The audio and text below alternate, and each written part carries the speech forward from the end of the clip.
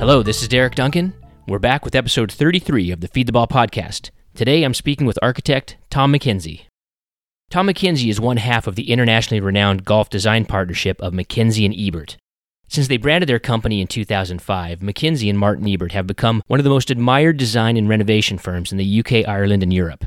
They both began their careers as associate designers for Donald Steele, the renowned British architect, writer, and all-around sage. The experience of working on projects across the globe for Steele, including a number of courses in the United States and Canada, helped form McKenzie's view that golf design should have the lightest possible touch on the earth, and that holes should emphasize foremost what nature presents. That philosophy has become especially relevant in the last decade, as McKenzie and Ebert have consulted and made adjustments for 7 of the 10 Open Championship Rota courses. This includes a fairly major reworking of holes at Royal Portrush in Northern Ireland, where the 2019 Open will be played, and a comprehensive remodel of numerous holes at Turnberry. His career in golf, as well as an impressionable time spent living in Dornoch during his youth, has given McKenzie an inestimable respect for the links and great natural sites, and the importance and imperative of preserving their character. Nowhere was this more demonstrable or rewarding than at Askernish, located on the Outer Hebrides off the northwest coast of Scotland.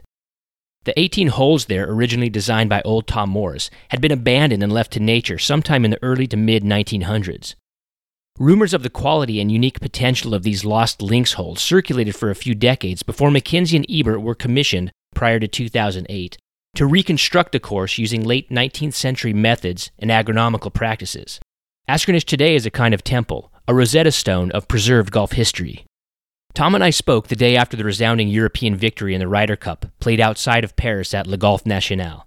By now you've undoubtedly been overwhelmed by the post-match blow-by-blow, but we begin the talk with McKenzie's views on the golf course and his thoughts about the way the course was set up and how it challenged the players.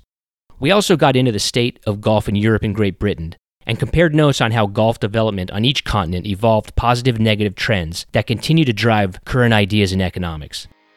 It was illuminating to get a Scottish architect's perspective on where we are and where we're going in contemporary golf. So enjoy my talk with Tom McKenzie.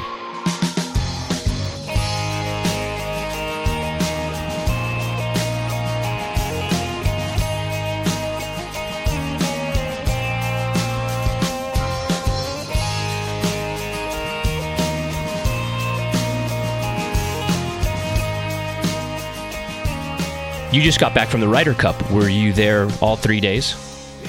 Yes, I left. Sadly, I left just before the absolute climax yesterday, but I really needed to get back last night. So it was a bit of a foregone conclusion at that point, I believe. It was still, in the balance. I think really, I think it was a bit closer than it looked. Oh, that's not what everybody else is saying. I think most people are saying it was a good old-fashioned ass kicking. Well, I suppose that's how it turned out, wasn't it? But, yeah. What was the feeling there on the grounds? Was there? It must have been quite riotous, and the feeling of that Europe had a lot of momentum. I think there was sort of stunned shock more than anything. I think most Europeans that I knew were not entirely optimistic about our prospects. And the result came as a bit of a surprise, really. I think we all thought that the American camp, the team spirit was strong and morale was high and everything, but clearly all wasn't well in the camp, really. A couple of guys really out of form, and obviously Patrick Reed's been doing something in the background which I wasn't aware of. Yeah, which can't have helped. Really. I think so. That a lot of that is now coming to light about Captain America and how unhappy he might have been. Yeah, and he seems to. I always thought that he sort of shrugged off the fact that he may not be the most popular man in the world, but clearly it does rankle with him. Yeah, he has feelings too. Yeah. Well, what did you think? What did you think of the golf course? I'm sure you're pretty familiar with it. They play the European Tour event there every year since '91. Just general thoughts on the Albatross course. Well, the European Institute of Golf Course Architects are going there in April to play, and I have to say that I'm quaking in my boots. I would be too. So you haven't played there before, I take it. This will be the first time. I haven't. No, I hadn't been there before either. Have you thought about just skipping that event altogether? No, I think I want to do it just to go for the experience, really. But the actual as a venue for the Ryder Cup, I thought it was fantastic. It was somewhere to watch and feel as if you're part of it. It's absolutely brilliant. It's great. It certainly is the type of golf course that is. I think you'd agree. It's probably on the opposite end of the spectrum of the kind of work that you and Martin do and would like to do. Yes, that's exactly right. But as a viewing venue and a spectacle for watching, what is basically show business, isn't it? It's absolutely brilliant. I've been to Sawgrass, but this is sort of without the design finesse. Perhaps it's a Sawgrass on steroids. The viewing capacity, they could take twice as many people and you'd still see. It's absolutely extraordinary. Yeah, as a golf course architect, at some points in time, you're going to have to consider how the world's best players are going to play your golf course. Now, when you work on the links courses, that's a whole different animal. This golf course was completely manufactured, and everything was a theoretical concern, and anything could be done with it.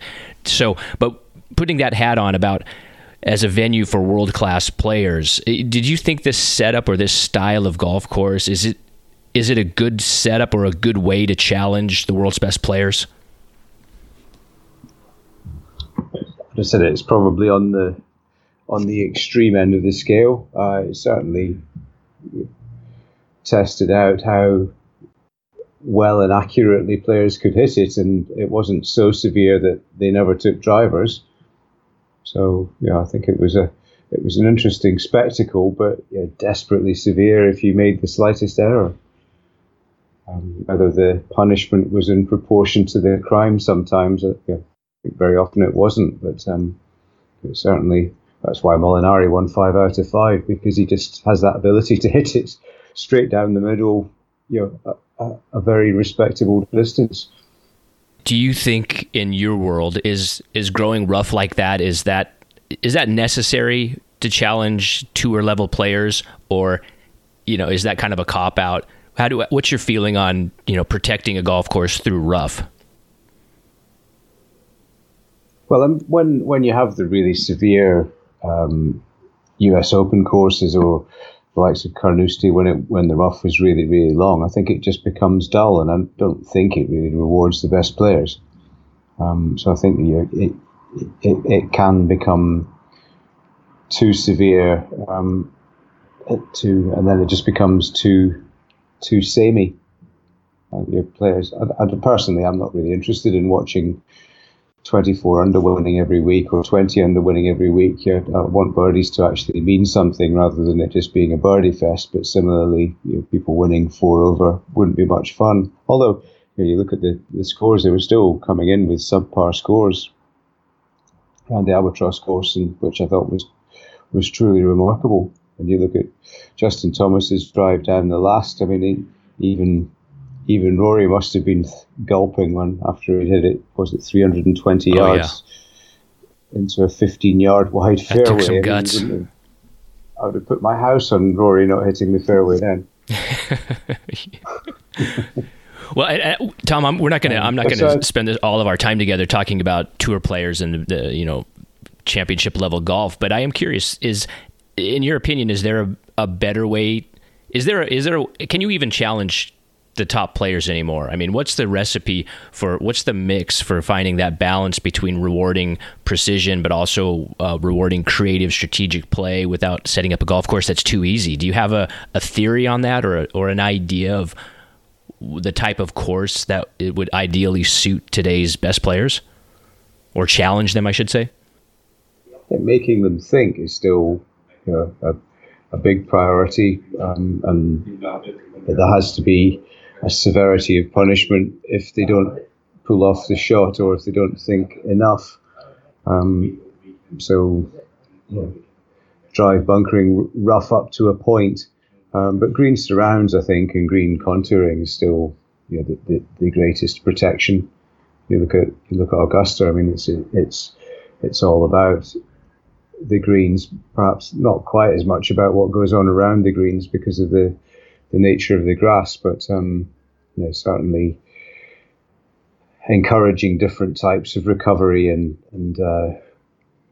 being able to use the green surrounds as a defense tool is very important, rather than just making everybody reach for the lob wedges and you then have to have the green surfaces so that if you're missing greens on the wrong side, there's a definite punishment. But it's very tough, and if you're trying to get it so that, the reason I'm quaking in my boots and I'm a reasonable player is that I know that most of the people going along are probably going to take 6 hours to get round and may not have a big enough bag to take enough balls with them. Right. If you're trying to test the best players the most, then the courses essentially become unplayable for mere mortals, and a thoroughly miserable experience as well. Does a place like the Le Golf National, does it? I'm assuming that it needs to cater to golfers. It's got several golf courses there, and people play there all year round. It's not just only a tournament venue. Is it? I guess what I'm wondering, is that? It seems like you're saying, like a dreadful place. Like, who would want to go play there? But I guess if it's host tournament, there's an element of the golfing public who are attracted to going and playing places that are famous and venues where the world's best players compete. Yeah, I guess that's enough to give that place business. I didn't say it was a dreadful place at all. I'm looking forward to it, but I know that I'm not going to be coming in probably within 10 shots of my handicap, and very few people will, apart from the very best players. It's a very severe test, and the margins for error. I'm assuming that the first cut of rough will be widened out so that there's much broader semi-rough, but even then, it will still be an extremely difficult test. Right. And I think probably what I'm saying is I wouldn't want to play there every day of the week, year in, year out. And we're going there in April, and I'm just thinking, well, I hope the weather's nice. I guess the same, like you mentioned it, I guess same could be said for the stadium course at Sawgrass. It can be a brutalizing course as well for the resort player. If you move up to a short tee, most people, can get around it without losing all of their golf balls. But and you go along knowing that's going to be the case, and there's almost sort of a badge of honor by how light is your bag when you finish. Yeah, you start keeping score by lost golf balls. Yeah, but I'm not sure that you would, if you were going on a golfing vacation, I don't think you would choose to play there 7 days, each day for the entire week. Yeah. You want to go and have a bit of light relief in other places. Would you ever be interested in taking taking on a project like that? Let's say a developer came to you and said, "We want to build a golf course. It's going to have to be completely manufactured. Here's a flat piece of ground, and we want you to make it a tournament venue."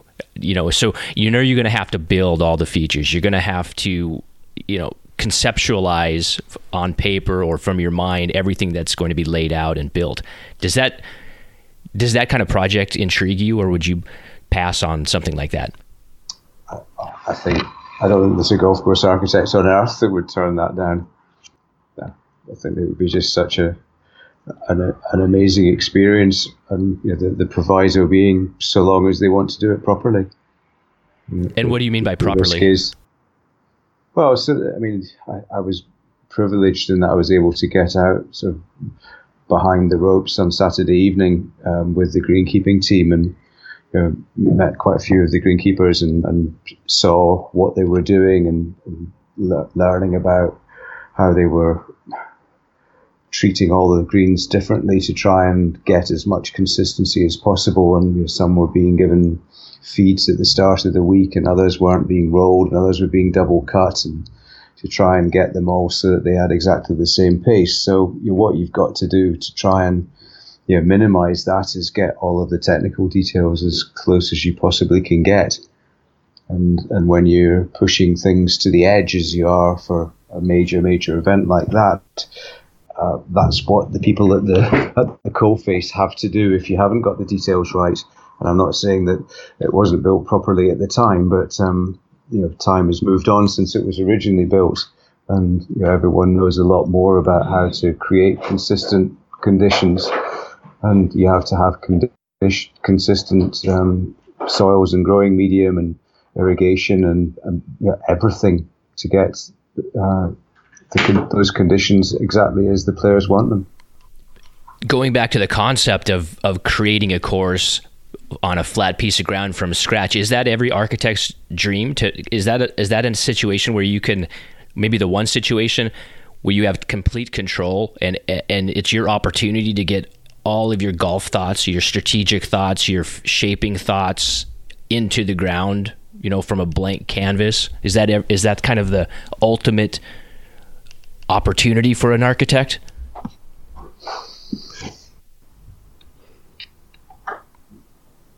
It would be close to it, but I think I think you would want an absolutely ideal site, and to do something world class with as light a touch as you could possibly get away with. That would be my ideal. But being allowed to create something from scratch and not to basically indulge and do whatever you want to do to create the best course that you can artificially is be just a great fun thing to do. Yeah, there's always the question is like, what's a greater accomplishment?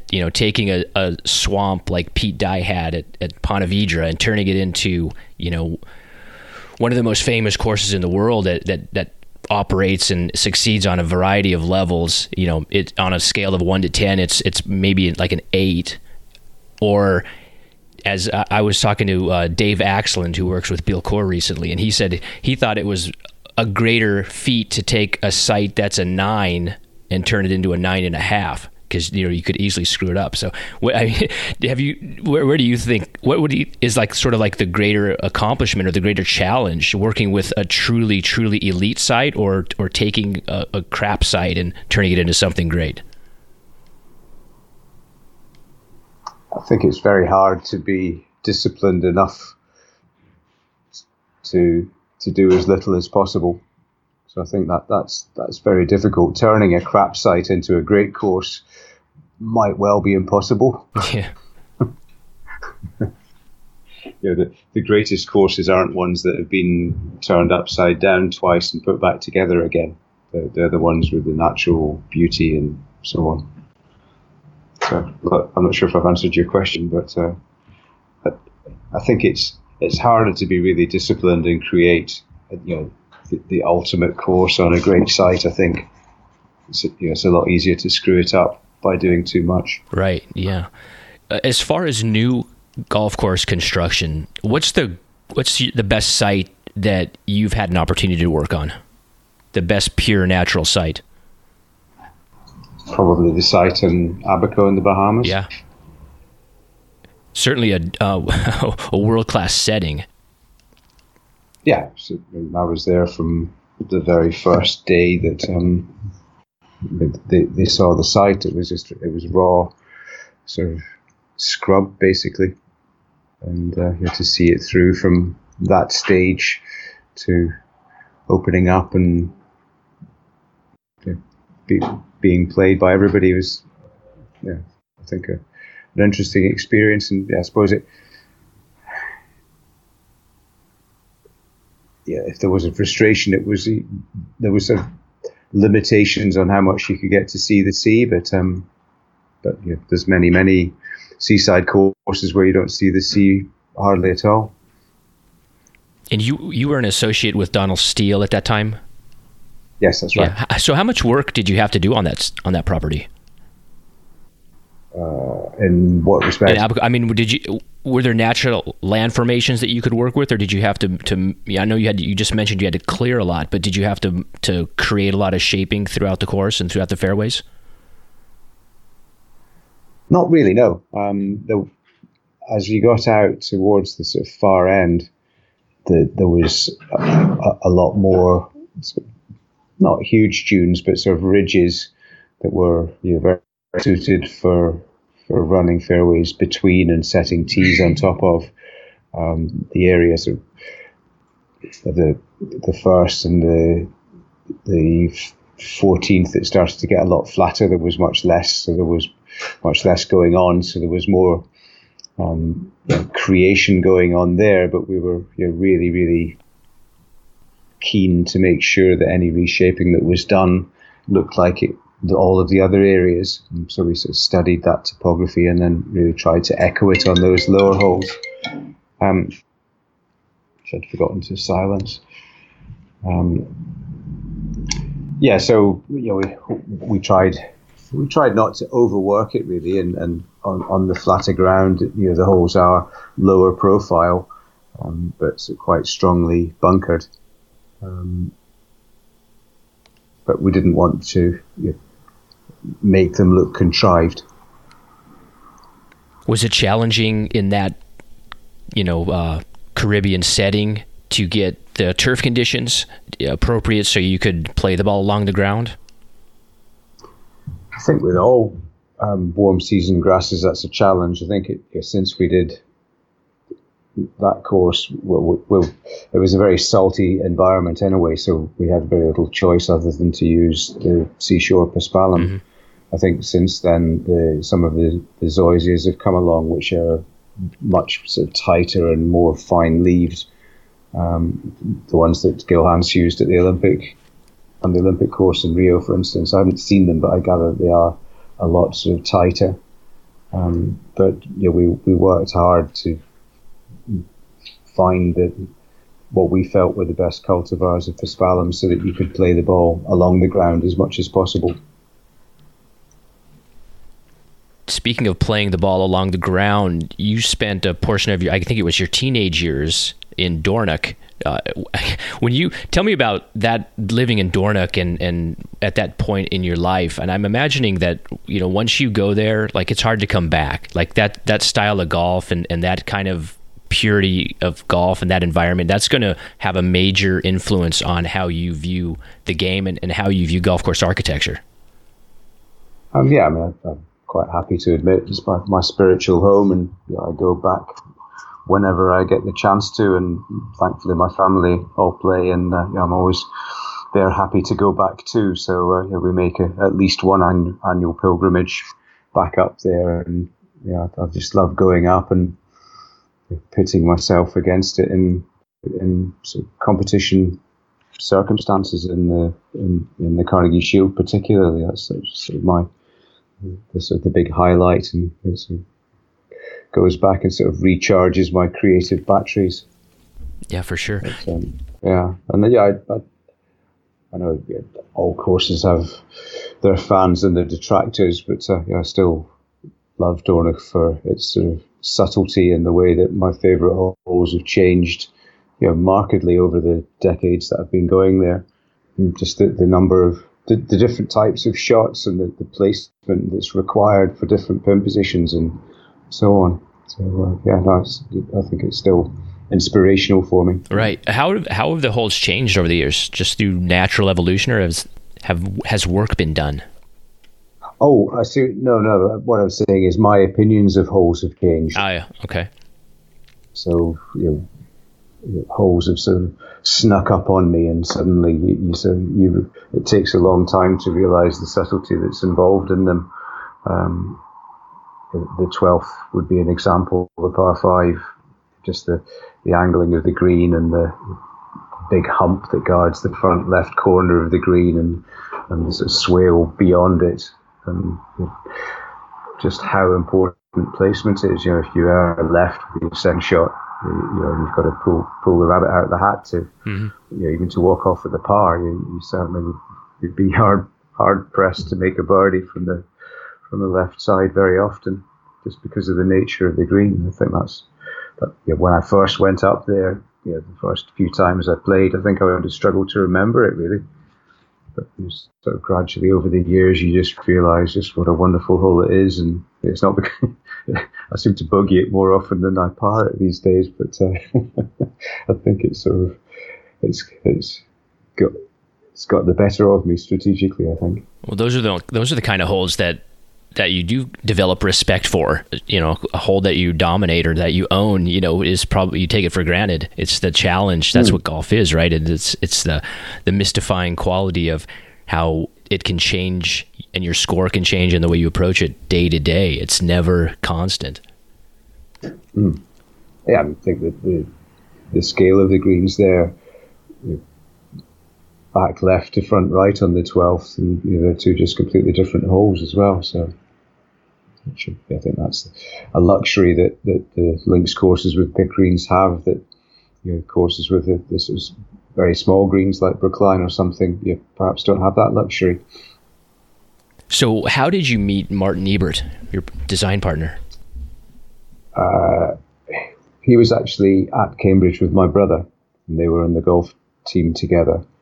And I'd met him a few times, and sort of met up with my brother in Cambridge, and I had actually met up with my brother when they were on a golf tour one summer, and I met him then.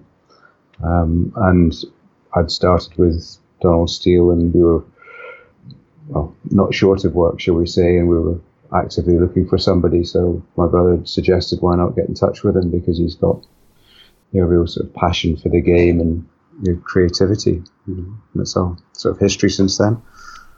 So you got him the job with Steele.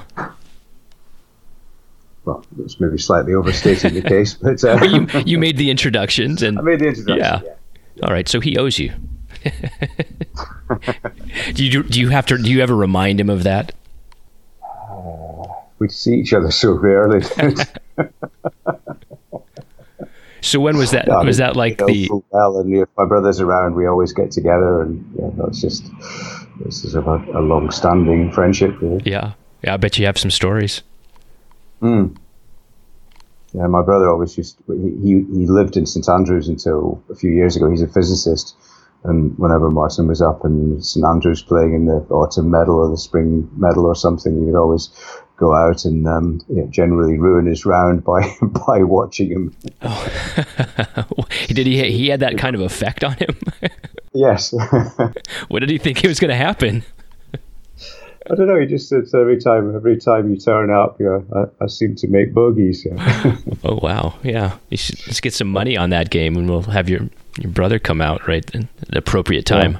Yeah, I think he's caddied for him a couple of times as well, but he lives in Germany now, unfortunately. So, yeah. Wow. So you joined on with Donald Steele. When was that? The late 80s? 89. Mm-hmm. Yeah. And Martin was a year after, and then we set up Mackenzie Ebert in 2005. Yeah. That was different climate in 1989, isn't it? Or I'm assuming that. Maybe I'm wrong. I know in the United States that was, really in the middle and the launching point of the construction boom, and everybody had a dozen or more projects going on. It seemed like. What was it like in the UK at that time? It was much the same. It was the planning sort of restrictions that had sort of prevented courses from being built were sort of eased, and it was just there were just so many courses being built, and there was a real pent up demand as well. Any sort of established club would have had a waiting list of 2 or 3 years even, and so these people were just building courses, and they were busy initially.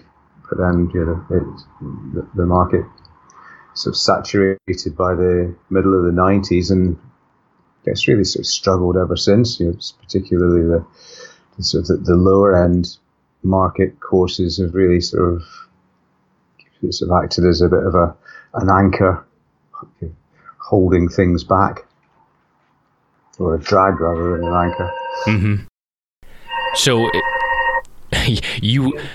you guys, not you particularly, but we're overbuilding just the way we were in America. Yeah, I think there was a sort of a loss of perspective over what does the market actually need, and does it make sense to build a course here when there's 3 other courses within X number of miles, and are there going to be enough golfers to feed them all? Mm-hmm. And I think the answer is that in some cases, there very definitely wasn't, and it didn't make sense to build that course there, but people still ploughed on ahead and went bust, and then somebody else bought it, and then probably went bust, and somebody else bought it and ran it on a shoestring, and we're now seeing quite a few of those courses just disappearing. Yeah, it sounds familiar. Yeah, it's not happening as aggressively as in the States, I don't think. But no, I'm not freaked out about it at all. I think it's exactly what needs to happen, and I'm sort of slightly bemused at why the market seems to respond so slowly in golf. There doesn't seem to be as much of a divergence between the top end and the bottom end in price terms, particularly in the UK. I think there's much more of a difference in the States between the high and the low. Yeah, well, the low end is, I'm not sure how to categorize it, but there's not much of a low end. I mean, you have a lot of public courses that don't do great business, and they're suffering, and municipalities are having a hard time funding municipal or county courses. And then I'm not even sure where golf seems to only be healthy, at least in the United States, if on the high-end private club level and some, high-end resort destinations. I'm not sure where, here and there's a good public-run golf course, but for the most part, that's where the hemorrhaging is in kind of public, middle range, and low-end golf. Yeah, but there's still scope for well-run courses of that type. It's just there's too many of them. So yeah, in the United States during that period of the 80s and 90s, I think we really got in trouble because we more than previously had attached golf toward real estate developments and other endeavors and financial projects that didn't really have to do with golf. They used golf as an accessory or as a selling point to move a different product. And and then when the recessions come or whatever, there's a reaction in the market or the consumer market, those courses are the first to suffer because they weren't built to be golf courses necessarily. They were accoutrements to other things. Did you do that in the UK? Is that something that was going on there as well? Not as much, because it was much harder to get residential development in rural areas alongside courses. There's one or two examples, but yeah, certainly across Europe there are many examples where that's the case, and in Eastern Europe there are many examples of unsuitable courses being built with lots and lots of houses around, and the houses get sold off, and then the golf goes belly up because it was never really considered how they were going to feed the market to pay the running costs, and the developer's happy because he sold the houses and then doesn't really have too much worry about what's going to happen to the golf afterwards because he's got his money out of it. Which is maybe a familiar story to what you're describing. Yeah, that's the whole kit and caboodle right there. In England and Scotland and Ireland, as far as you know, is there a concern about golf being in trouble? Rounds down, participation low, because we seem to make a big deal about that over here. All the organizations are worried about depressed play, and we've talked about the economic problems that golf has. Is that something that you're experiencing as well? Yes, I think it is. Not as severe, I think, as discussed. I think there are so many sort of privately or members clubs owned by members that are happy just to be sort of plodding along. But certainly I suppose much as you described it, the upper half of the market seems to be doing absolutely fine. It's just as you get down to beyond the middle, then it becomes much more of a struggle then. And getting people to play and getting people to take up the game, I think, seems to be hard with so many competing things, and looking at the number of people that go out cycling, for instance, compared to the new golfers. Somehow or another, cycling sort of stolen the thunder of golf. But, I still have a feeling that's more of a temporary effect than a permanent effect. But all the middle-aged men in Lycra cycling around, I have a feeling they'll be back into their Pringle and Tarsiers not too I hope so. Not too long a time. Yeah. I really hope so. I don't want to see it. No, I don't want to see those guys on bikes. No. So do you think that golf in general should try to address the problem of low participation, or is it just a matter? Would it be best served to just ride out the wave and assume that the actual game, playing the game of golf, is attractive enough that eventually the market will level out and people will come to golf if you just present it in a good way? Or do we need to go out of our way to promote golf in different fashions? I've talked to my boys about this, and they both play golf. But how old are they? One of them in particular, 18 and 20. Okay.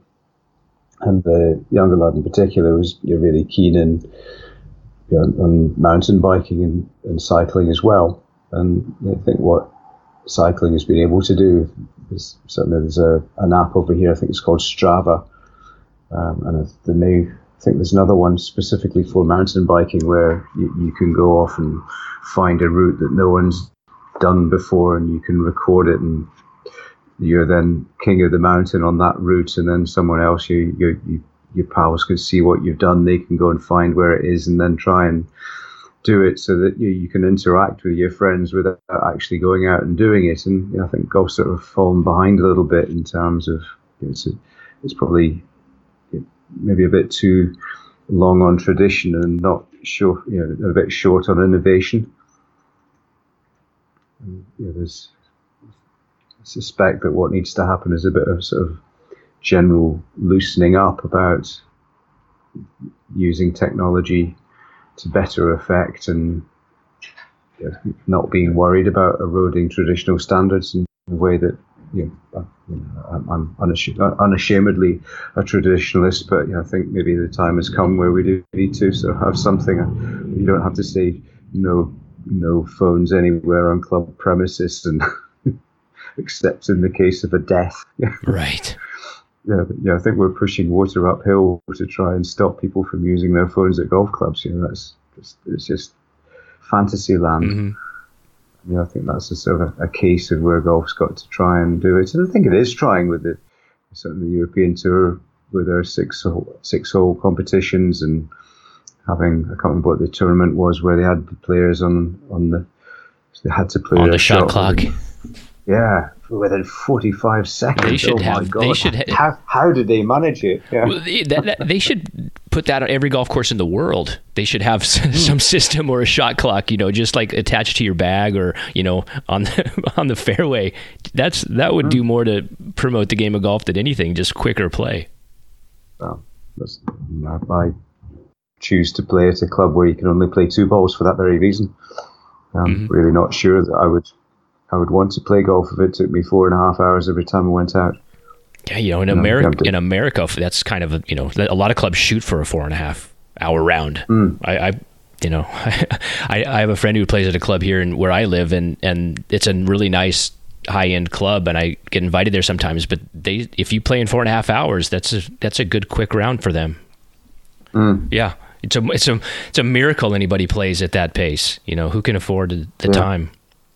Yeah, well, it's not my bag really. I don't mind every now and then. But, I know. Well, I'm very much in the Walter Hagen. If you're going to miss it quick. That's the best phrase in golf. Miss him quick. In America, we have this kind of, I shouldn't say all of us, but I think there is a prevailing romanticized view of golf in the UK that, of course, it's obviously not all links golf, but we tend to think of golf in your country as a more pure sport. More people walk, you play quickly, as you're referring to. You have a club where you play a 2-ball match, which doesn't hardly ever exist here. Are we right in looking toward the UK and seeing mostly what's right about golf, especially from the American perspective? Yes, no. I think it's much oversimplification. I think the televised golf is much of the issue, where you see players just spending, because it's their job and they're playing for millions of dollars and pounds and euros. You're not going to rush, but it just sort of trickles into everyday golf that you got to line up putts from 12 different directions and overanalyze absolutely everything. I think that's everywhere you go. That's the issue, I think. And the certain clubs are just going, right, you join on the basis that you want to play quickly, and it sort of becomes institutionalized quick play rather than institutionalized slow play. I think a lot depends as well on the setup of the course as well, and the layout of the course. That the likes of the club where I play, it would be deemed to be unusually dangerous if you applied modern standards to it. Of course, it isn't dangerous; it's perfectly safe. But you're walking off the previous green onto the next tee, and it's 10, 15 yards sometimes. So you can get round quickly because all of the walks from green to next tee have largely been eliminated. So it's much more compact and easy to get around, and that just all adds up to quicker rounds at the end of the day.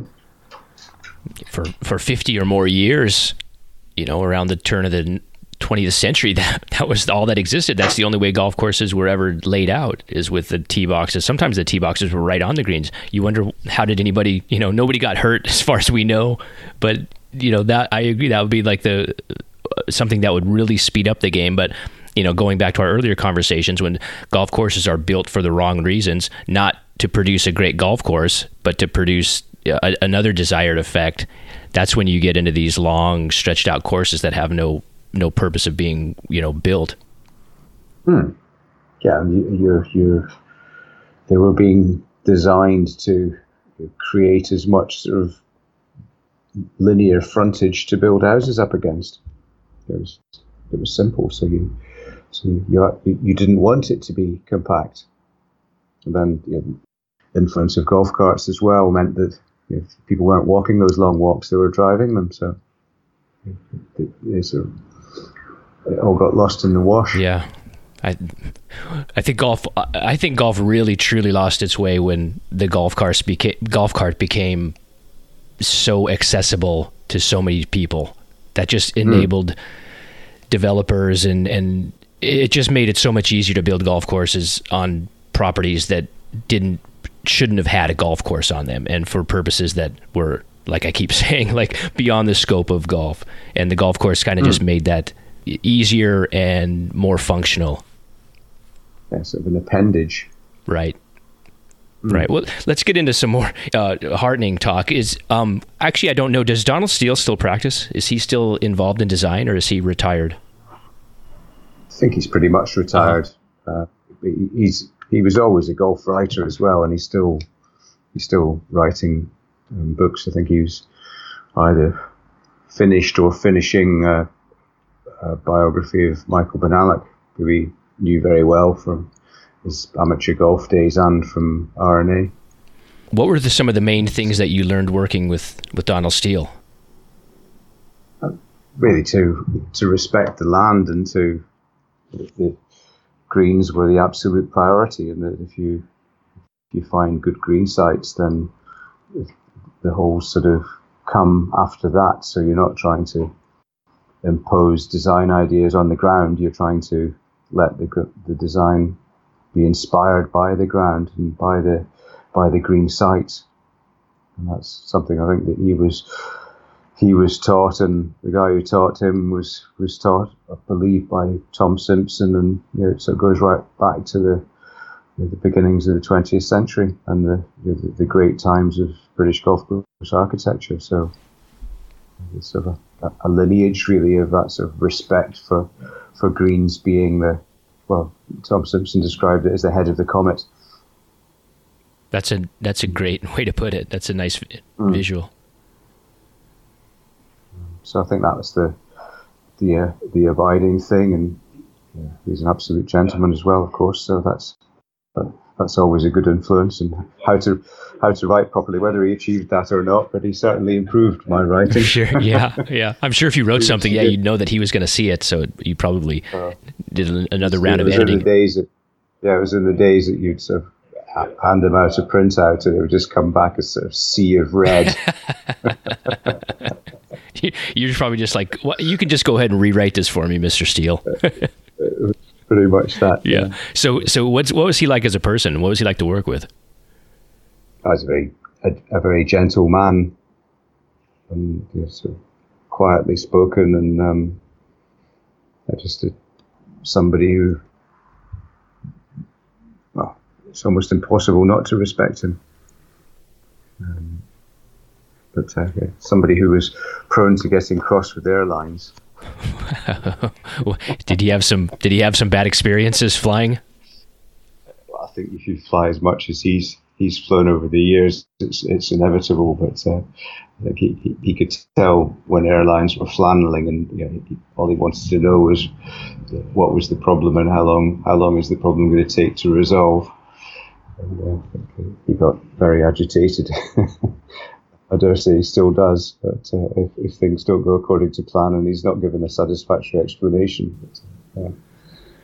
Oh, that's rough, because there was probably a period in time where flying was a little more comfortable and a little more efficient. That nowadays, if you can ride in the front of the plane, it's probably different. But they pack, the way they pack people into planes and the schedules that they run it's gotten to be a worse flying experience rather than a better one as time goes by. Yeah, that's probably true. Yeah. You and Martin must be cognizant sort of where you've taken your firm, since you started it. I consider you, and I think most people do, as like really one of the top international golf firms, doing really high quality work, and a firm who really understands the sanctity of golf, and people who do it the right way, with a light approach, understanding the history of golf. That must give you, whether you agree with me or not, I think that viewpoint's out there. That must give you some satisfaction. Are you cognizant of the place that the two of you have gotten your firm to? Well, it feels a bit surreal sometimes when you look at the portfolio that we have, and it's an enormous sort of privilege and responsibility to be working on them. And I suppose we know that we must be doing the right thing if we're sort of entrusted with those courses, but I suppose you try not to dwell on that too much. We have got our sort of core values that we try and stick to respect and understand the heritage of the great courses, and to use all of that, the knowledge that we gather, researching them, to inspire stuff going forward. And it seems to be a formula that people really appreciate, and has helped us to get to where we've got to. And again, that's sort of building on the legacy that we were given working with Donald, really. It's something that we wanted to build on that, and to become even stronger on the heritage side of things. So you've consulted and worked on 7 courses in the Rota Championship Rota rotation, including a little work at Carnoustie, and obviously some significant work at Portrush, which will be the host of the 2019 Open Championship. Yeah, that was a sort of huge achievement for the club, and we'd been working with them for a few years before anybody even took it seriously that the Open might go back there, and that sort of involved showing that you could fit all of the Open infrastructure into it, albeit with 2 new holes and dropping out the 17th and the 18th. But even then, there was sort of a reluctance because of its sort of perceived remoteness. And the sort of turning point came when the Irish Open went there at very short notice, and the attendances were enormous with no planning at all. And then I think the R&A went, you know what, I think this should happen, even if our sort of perceived model isn't correct. And then the Northern Ireland government sort of threw its hat in, and that's sort of how that all came about. So, and Martin really masterminded all of that work, and I can't imagine how many days he spent out there during the last few years, but that's his baby, but he was working with the club when it was still very much a dream that it might happen. Right. And yeah, that's enormously satisfying, really. You mentioned that you don't see Martin that often. How does the dynamic in your office work? We always felt that it was important for every project to have one person responsible for it. That if you were going to be a small company trying to compete with the big companies, then your call is important to us. Please press 1 for this and press 6 for that, and 3 different people working on the same project and none of them exactly knowing what was going on, it wouldn't really work for us. And that people, if we sold ourselves on the basis that they knew exactly who they were dealing with and that one person would ultimately be responsible for it, it seemed to work. And the result of that is that we sort of operate in parallel, basically. We do collaborate on competitions and things, and if we're worried or puzzled or uncertain about something, then we'll bounce ideas off each other. But basically we have our own contracts and projects, and we do them sort of independently and meet up in the office when our diaries allow, and meet up socially from time to time as well. So it's very much a sort of parallel existence. Some people think it's odd, but it doesn't. It does actually make sense, because there's no point in us both getting up at 4 o'clock in the morning to go to Heathrow to fly to Helsinki to look at 2 different projects. It makes a lot more sense for one person to be doing work in Finland and the other one to be doing work in Iceland, and that's the way it sort of works, that you get your own sort of personal hotspots. What seems to be the recipe for a good marriage, so to speak. It seems to be working well. Yes, yeah. I mean, it seems to be going from strength to strength. So yes. Yeah. Well, kind of keeping, I guess, Portrush in mind and the other links courses that you've worked on, there's a real, I don't know how to put this, I guess there's a real honor to work in those settings, isn't there? I mean, these are not just the clubs themselves, but you can go down the list, Troon, Lytham, Hoylake, Sandwich. These are great places, but you're in these unique ecological areas. These dunes and linksland settings are almost sacred. And you're known, your company's known as, and you've mentioned this before in our talk, how you want to honor the land. How do you approach doing, I guess what I'm trying to ask is, like, how do you approach making alterations to these golf courses in such sacred and sensitive environments? I mean, you must think very long and hard about how you're going to make adjustments or move things around. Well, in terms of getting the environmental permits, you have to have a good operating understanding of how the system works, and you have to work alongside sort of project ecologists to make sure that you're able to get permission for what you want to do, basically.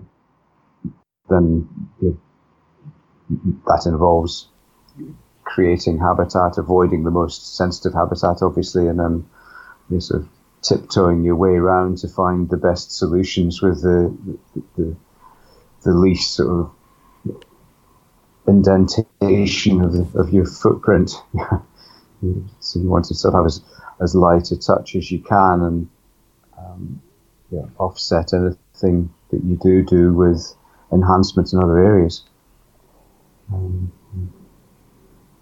But taking the members along at the same time, and I think that's people often forget that these sort of great old courses are members' courses that members are playing day in, day out, and you can't do anything other than take the members along with you. You've got to convince them that it's the right thing to do, and build up a strong case. I think that's where the respect for the heritage is so important, that people who are members of those great old courses, maybe they don't know in detail, but they've joined because it is a great old club and they want to be certain that it's been handled properly. So in the United States, over the last 20, 25 years or so, the word restoration has come to mean a lot. So many clubs who didn't realize their own heritage, their lineage going back to maybe the 1920s or earlier, began to become aware of who the architect was and what the original vision was, and they looked out and they don't see that in their golf course, so they would hire architects to come in and restore their course, and that kicked off a real sort of educational trend amongst architects to study the works of Donald Ross and A.W. Tillinghast, and you go down the list, George Thomas. So now restoration is its own kind of cottage industry, and we know so much more about the design ideas of those guys from that era. Is there an equivalent to that, especially when you're going to these links courses and doing work? I know the courses were really just staked out. There wasn't necessarily the same kind of design philosophy implemented in these links settings, but is there an equivalent of trying to get in and understand what the original course and the idea or concepts of the whole existing holes were?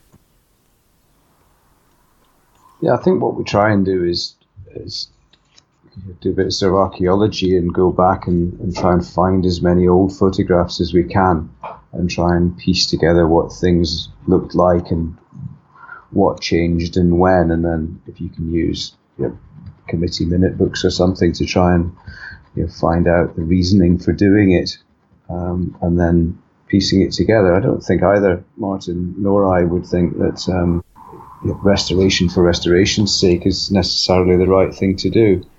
I think understanding why things have changed, and sometimes things have changed for the right reason, and that if you then come along 80 years later and put it back exactly the way that it was when it wasn't right to start with, doesn't really make any sense. So I think what we would try and do is to really understand whether what has been changed was better beforehand, and whether there's a strong enough case to put it back, and even just putting it back exactly as it was before. So much has changed in the game that just straight restoration doesn't always make sense, that you really need to sort of refresh and adapt and update to the modern game, but using the original intentions as very, very solid inspiration. I imagine that can be difficult to try to understand. Like, where is the value? Was this change? Did it make it better? Especially when you're talking about something that's decades old. Well, yeah, bunkering is highly subjective. I think all that you can do with bunkering is have a sort of solid rationale over the whole course and what you're trying to achieve with the bunkering, and to stick to that rationale. Otherwise, you just end up plonking bunkers sort of willy-nilly without any clear vision of what it is that you're trying to do. I think that's what happens sometimes with the courses that have been heavily altered by successive committees, is that you do just end up with a mishmash of positioning and style and size, and it's really sort of demeaned and degraded the original design. So you're trying to come up with a respectful rationale for restoring the bunker character is so important. But I don't think it really means that you should be going back and just opening up every bunker that was filled in over time, regardless of its position. And I think that again comes into where we started off on, and that's to do with width, and what do you do to try to temper the distances that players hit the ball. If you just go back and restore bunkers that were very much sort of wing bunkers down either side of fairways and either sides of greens, it's just a license to the big hitters, because everything is just wide open in front of them and they can just boom away. So, trying to imagine you're trying to do what Harry Colt did years ago. You just disappeared. Oh, you dropped out for a second there. You came back in on Harry Colt. Do you want to just finish that thought again? That was probably something profound that we didn't get on record. I was just saying that, but back to the bunkers that were there, the style in those days, because it was so much more difficult to hit the ball straight, was to have sort of wing bunkers most of the time, so down either side fairways, really quite wide, and similarly with big wide open green entrances. Greens very much, and it's just a license to the big. I think it's much more important to think, what would Harry Colt do to the second that he would be doing what he did then. Right. That he would be narrowing fairway with bunkering and guarding fronts of greens much more, and he would have a different approach. Some area of restoration, just because it was there before. Speaking of Harry Colt, one of your upcoming projects, which is pretty high profile, is Hirono in Japan. It was Charles Allison, his partner, actually, who designed the golf course. How does your viewpoint on restoration how will that play into how you approach this project? The principles are exactly the same, that you're trying to see that it looks like a faithful restoration. People won't be able to tell what's been updated and what's been restored. So our goal is for everything to look authentic, and we've got action plans. We've got photos from the day that the course opened, and historic aerial photos and how things have evolved. So it's a mixture of restoration and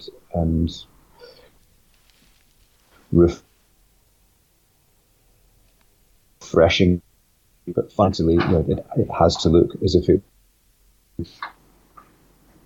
So Hirono, you'll do the exact same thing at Hirono, where you'll examine what's there, you'll do the historical research and determine what works for that club and that property, and it may not be a one-to-one accurate restoration of what was there on opening day. So the idea is to restore where appropriate and update where appropriate in a style where at the end of it everything looks authentic and of course, but stated for the modern game rather than a living museum. Yeah, no doubt. When you look at when you look at Hirono, what do you notice? What was Allison doing there? What are some of the things that stand out about that architecture? I think Martin would be better placed to comment on that. I think his bunkering style was something that was renowned in Japan on the courses that he did. But I think Martin would be better placed to talk about the detail on Hirono. Right. I don't know if you came across Tom Coyne's recent book that came out over the summer called A Course Called Scotland. I had him on the podcast. We talked about it. He went around the perimeter of England and Wales and then up through Scotland and played every links course, over 100 links courses in 60 days, all the while it led up to the Open qualifier in 2015 at Bruntsfield, which your firm also did work at Bruntsfield, but that's where the Open qualifier was.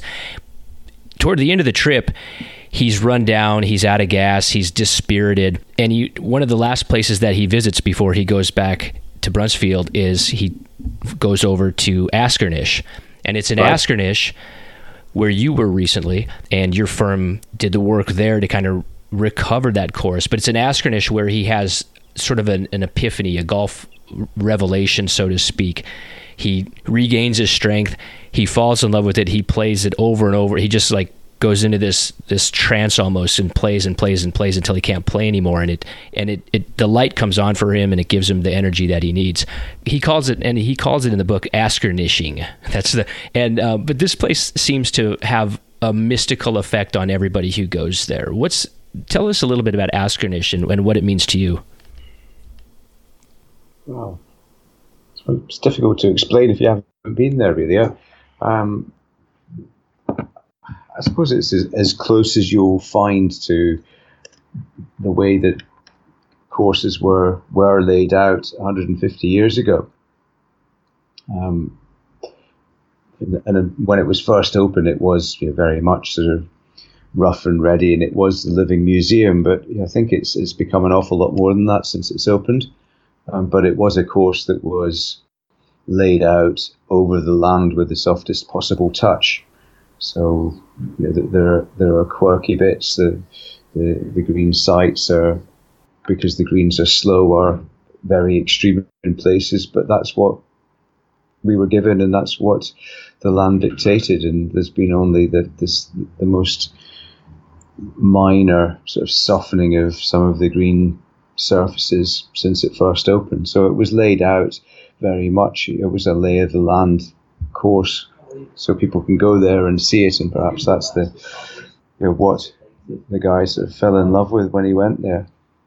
And it's run, I think there's 1.5 greenkeepers maintaining it, but they do have mechanical mowers rather than scythes.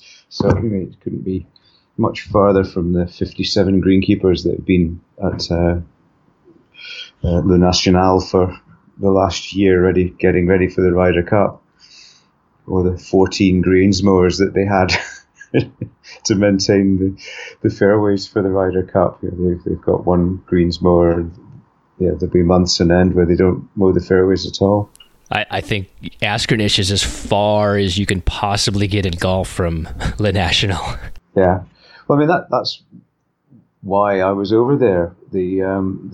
The R&A have a scholarship program for greenkeeping or greenkeepers, course managers, superintendents who are doing further education and sort of learning sort of diplomas and things in golf greenkeeping at two of the colleges, Elmwood and Myerscough. And they give scholarships out to help people through, and part of that program is each year they take 8 students out to Askernish. And the reason that they do it is to take them because they're used to the usual greenkeeping pressures and everything sort of interrelating, and you can't really make any sense of anything because it's all happening together so quickly. And you go out to Askernish and it's sort of back to basics. The golf course design is back to basics. The maintenance is back to basics. There's no pesticides used, so you can look at how fine grasses respond when you don't have pesticides and you don't have irrigation. You can see how the community interrelates with golf, why golf is important to the community and what the community thinks of golf, why it's important to the local economy, why it's important to environmentally, and how the environmental issues are important to the local economy. And they go out and they're taught all about that. And I teach them about the design aspects of it and take them out to do an old Tom Morris moment where they go and find green sites and then they design 3 holes on absolutely beautiful links land. And I've been doing it for 3 or 4 years now, and probably 5 years actually. And many students have gone through, and it's a very rewarding experience for me and for them, and I think for everybody involved. Well, just like you kind of coming of age in Dornoch and having that be your touchstone, I imagine that Askernish will be the touchstone forever for the kids who come through that program. How can you go there and not have that change the way you look at golf going forward?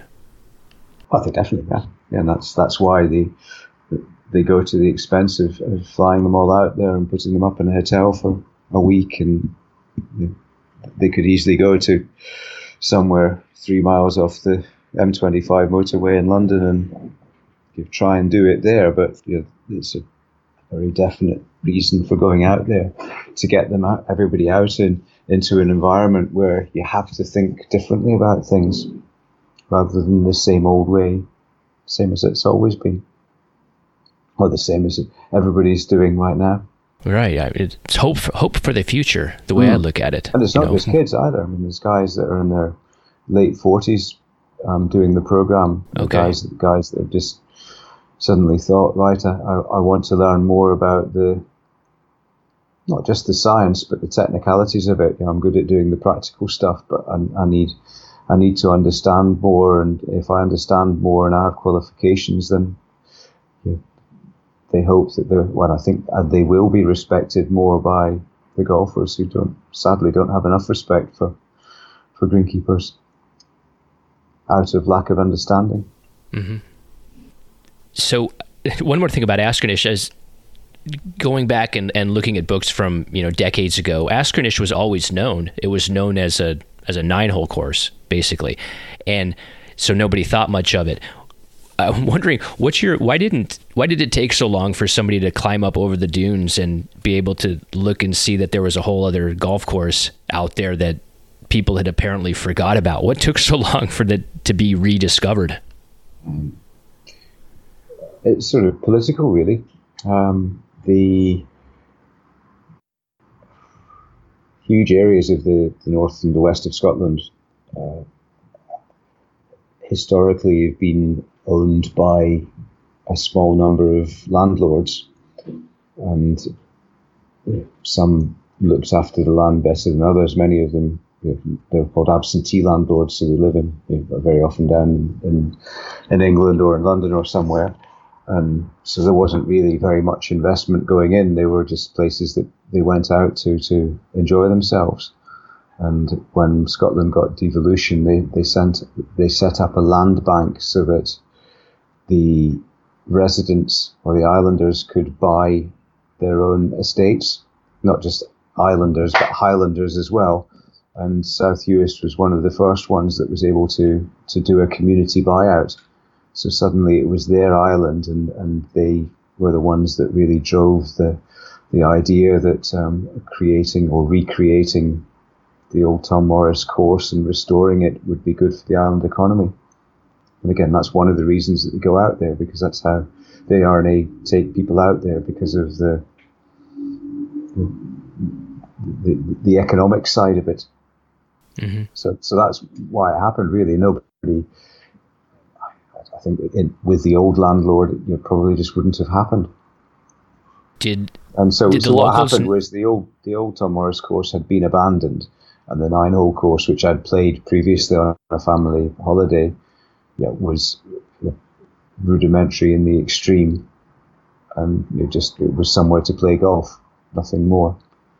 And then it sort of became something rather more sophisticated as a result of the drive of the people being masters of their own destiny. Well, then locally, did they always know that the 18-hole or the Tom Morris section, all the holes in the dunes, that they existed? Did they always know that they were out there? I don't really know. I think they knew that there was a course there, and I suppose they knew that it hadn't been plowed under or blown up. So, but yes, I would guess that it never really crossed their mind. Mm-hmm. And it was so beyond what they could afford to do that it was a bit like wondering if you could swim to the moon, Right. Yeah. They had their little 9-hole course, and they struggled to look after that. And it was only the resurrection took place because many, many dozens, probably hundreds of people volunteered their time to help them do it, to get the thing off and running. They didn't do it by borrowing money and so on. Not that it cost a huge amount, but machinery companies were supplying machines. Greenkeepers were taking holidays to come and help hand cut areas so that they could start cutting green sites down, and so on and so on. So it was a very sort of a heartwarming story, really, of golf clubbing together to do the right thing. Absolutely. So, kind of with that sentiment in mind, when you look out at golf course architecture, what's happening around the world right now, what do you see? Is it a heartwarming story?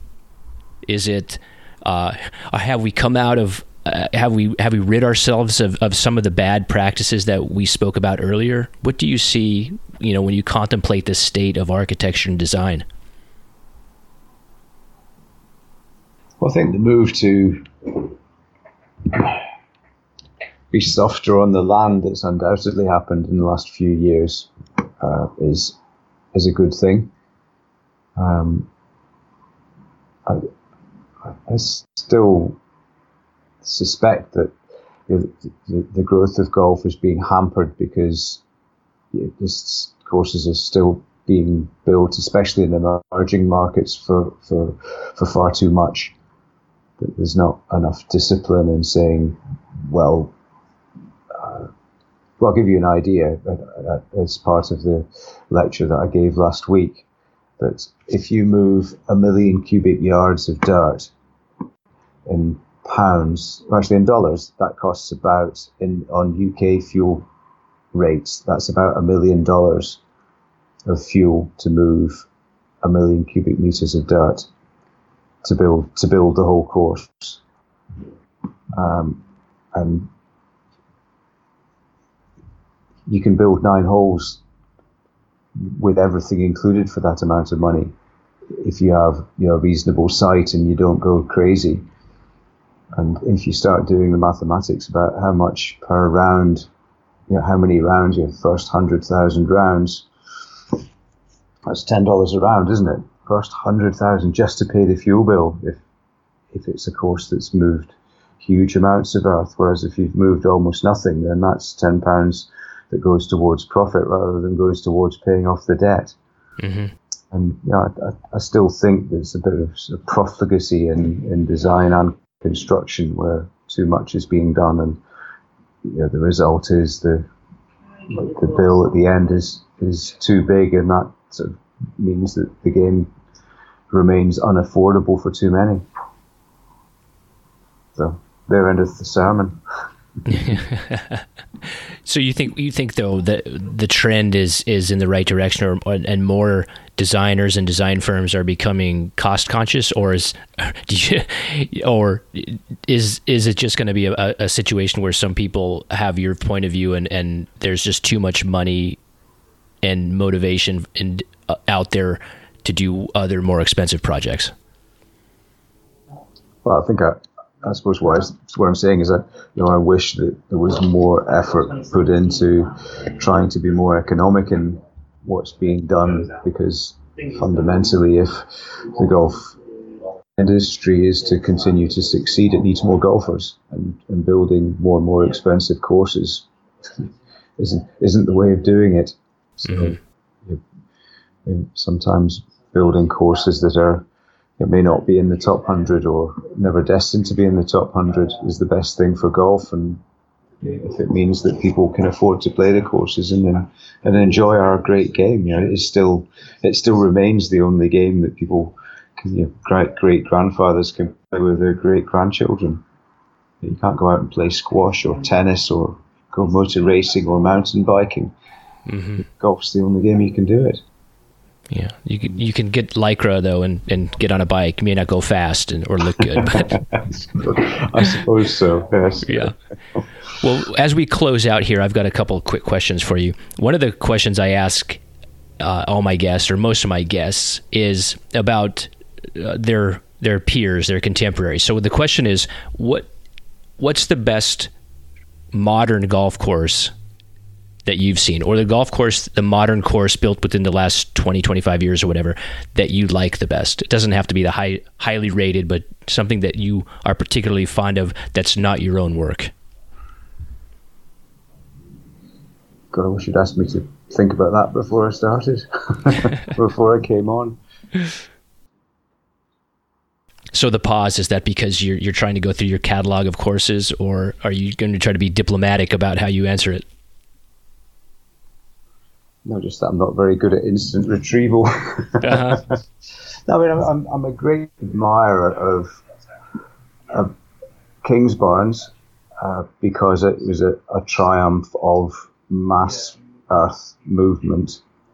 But I think what Mark Parson did at Castle Stuart by going on to build his next course but to really focus even more on the greens and the green surrounds.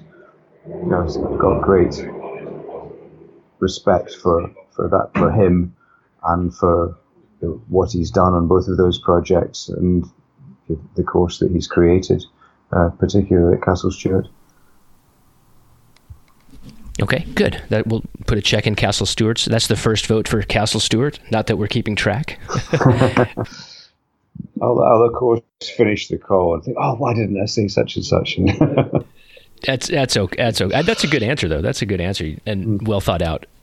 Let's say I'm an investor and I have unlimited resources to access any available property in the world, and I want to work with you. And I'm going to say, Tom, tell me where you want to go build a golf course. Is there a particular site that you know of, or a region in the world that you would love to build a golf course more than any other place?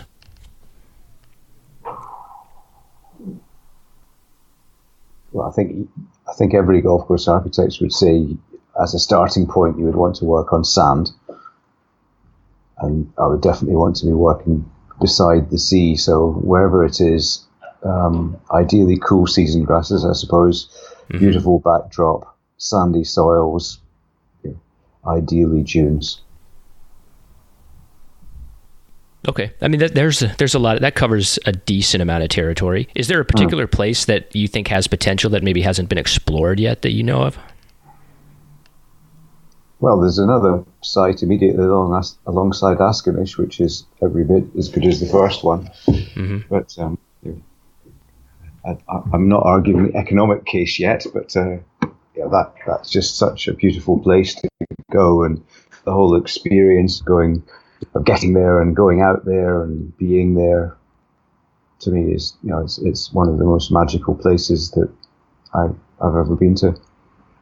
So I suppose that would be my answer. Sure. Yeah. Are you intrigued about the prospect of the development of the cool links? That's, Dornoch is, as we've said before, very close to you, very personal. Does that project intrigue you? It does, and it goes down to the side of Loch Fleet, which is just one of the most beautiful places that I've ever been to, and it's got great sort of family sentimental value to me there. So if it happens, I hope that it's a great success for the whole sort of local economy, and I hope also that it sort of looks after the land well, which I'm sure it will do. Right. I think the big problem with the Dornoch area is always going to be you're getting people to come up and stay there, but particularly international travellers. They just come up from Inverness, and then there's a few that stay in Dornoch, but the majority just come up, play, and go again.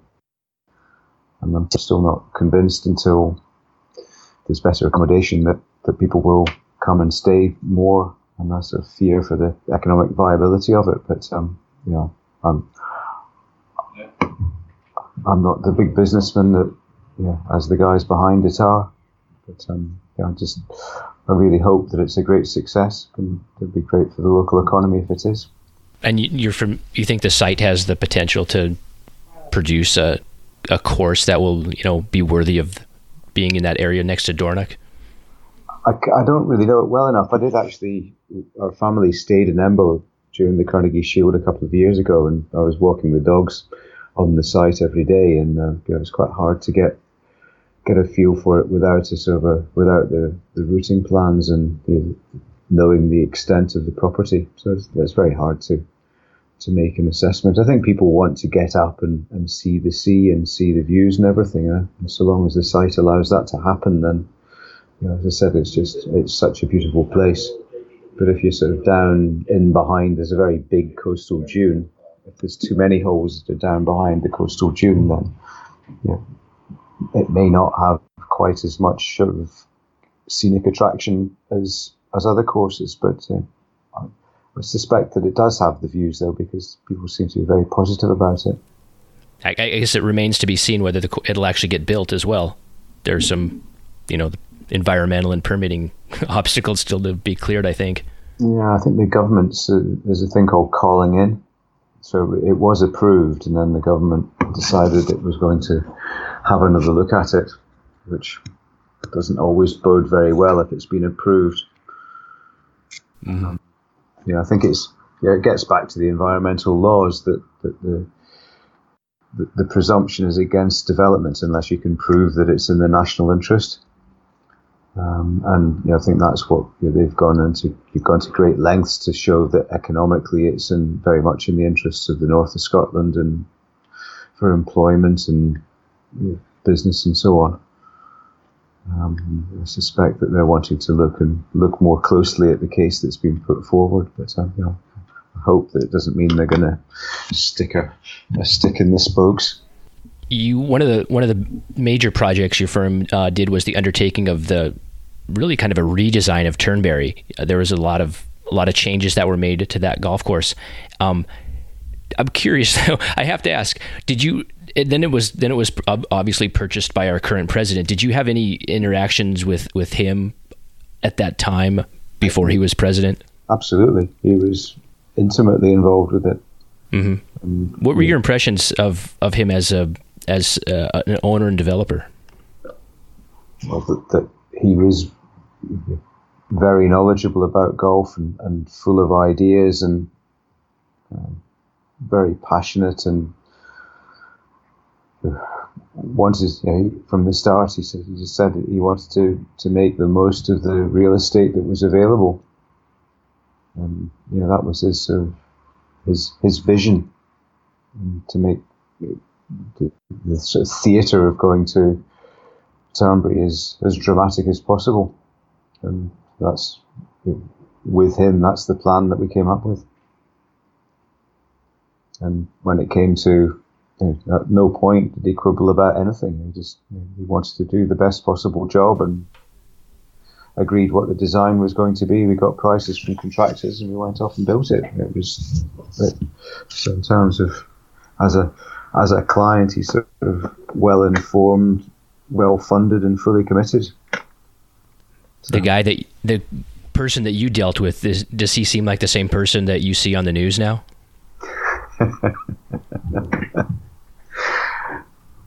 I'd rather not comment on that, I think. Okay. I can't imagine that he is. Perhaps not. Okay. I won't press. One last question. I think I saw on your website that you have a potential project going on in the island of St. Helena. Mm-hmm. That's very intriguing. That seems like a really interesting place to be involved with, that island and that history. What can you tell us about the prospects of that course, or what might happen there?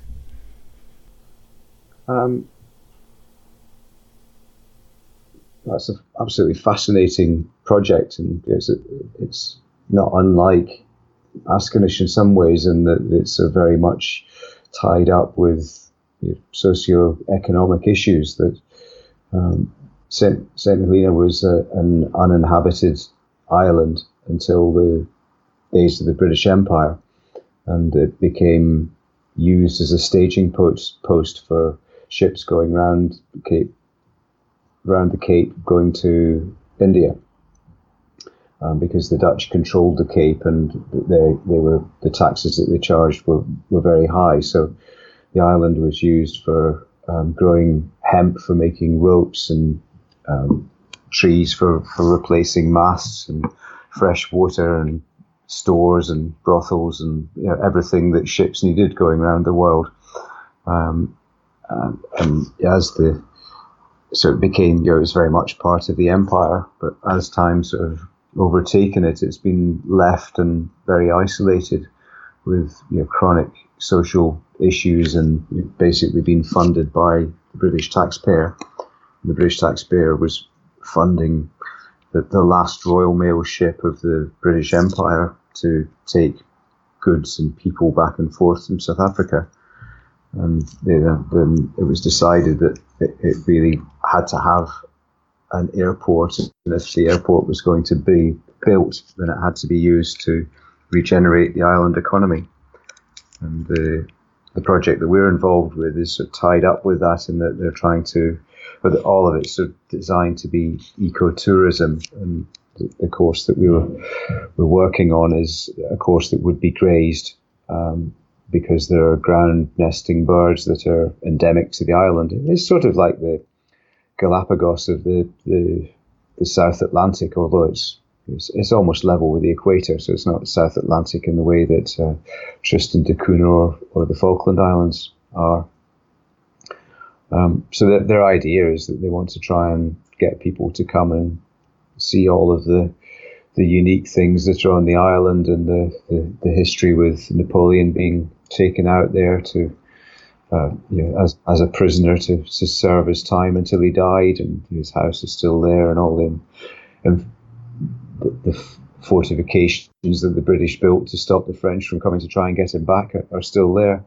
So it's an absolutely fascinating project, and the Gulf is sort of part of a hotel and sort of villa development that will employ and bring the islanders back who've left and over the previous sort of 5 decades, and with a view to halting the decline and starting the regeneration of the island so that it can actually function under its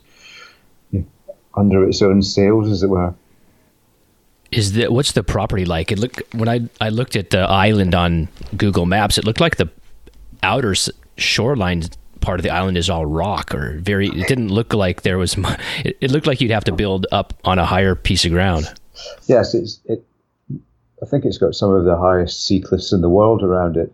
It's basically 2 volcanic craters, and the outer sides of the two craters are joined. The outer sides have sort of fallen off into the sea. So you've got this, it's like an 8 with the tops of the top and the bottom of the 8 knocked off, with cliffs all around, and the site's sort of a series of plateaus with fairly steep ground in between each of the plateaus, but with just magnificent views down over the sea, and lots of interest and sort of folds and crumples, but it's steep. And the idea is that it's a course that you would be ferried up to the top, and you would sort of helter-skelter your way back down gradually, with a few slightly uphill holes, a few level holes, but predominantly playing down the hill to the clubhouse at the bottom. Sounds fascinating. Yeah. I hope you get to build it. Well, I think things seem to be. It's been sort of stuck in limbo for 2 or 3 years because there was a problem with the airport, and commercial planes weren't able to land on it because of wind shear, but they seem to have got that sorted out, or at least they found planes that can actually land safely. But there seems to be new people that are keen to invest.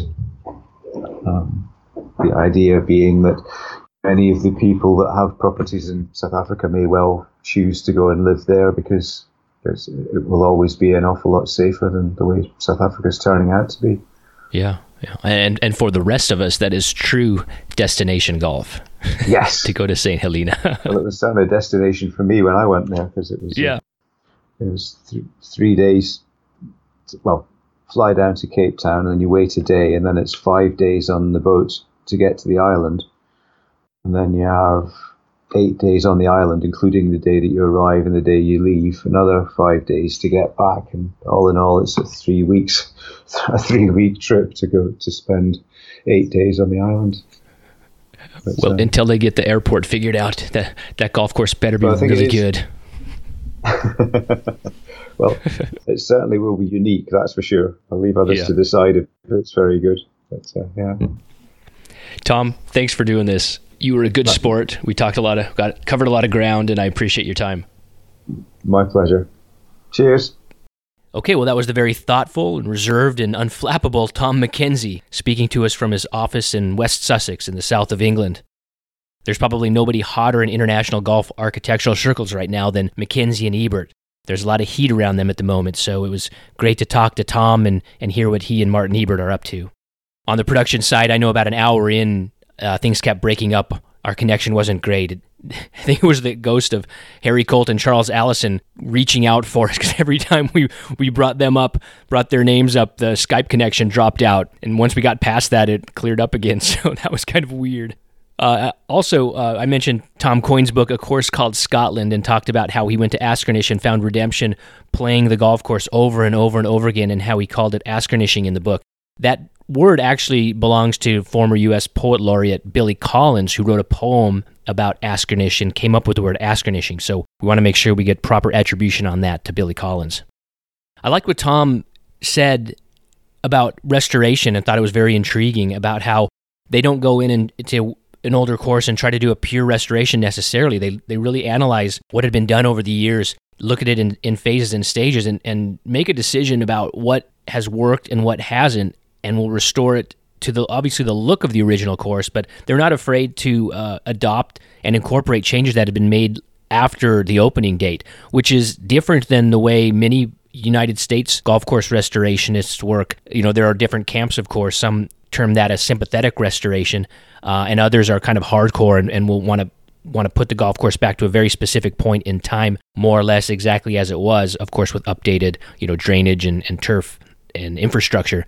But different ways to look at it, and I thought it was kind of refreshing that Tom just kind of said, we don't necessarily do a full faithful restoration every time, which can be kind of a perilous position in a way when you're working on heritage courses, links courses that are so historic and have so much history behind them and date back to the 1800s.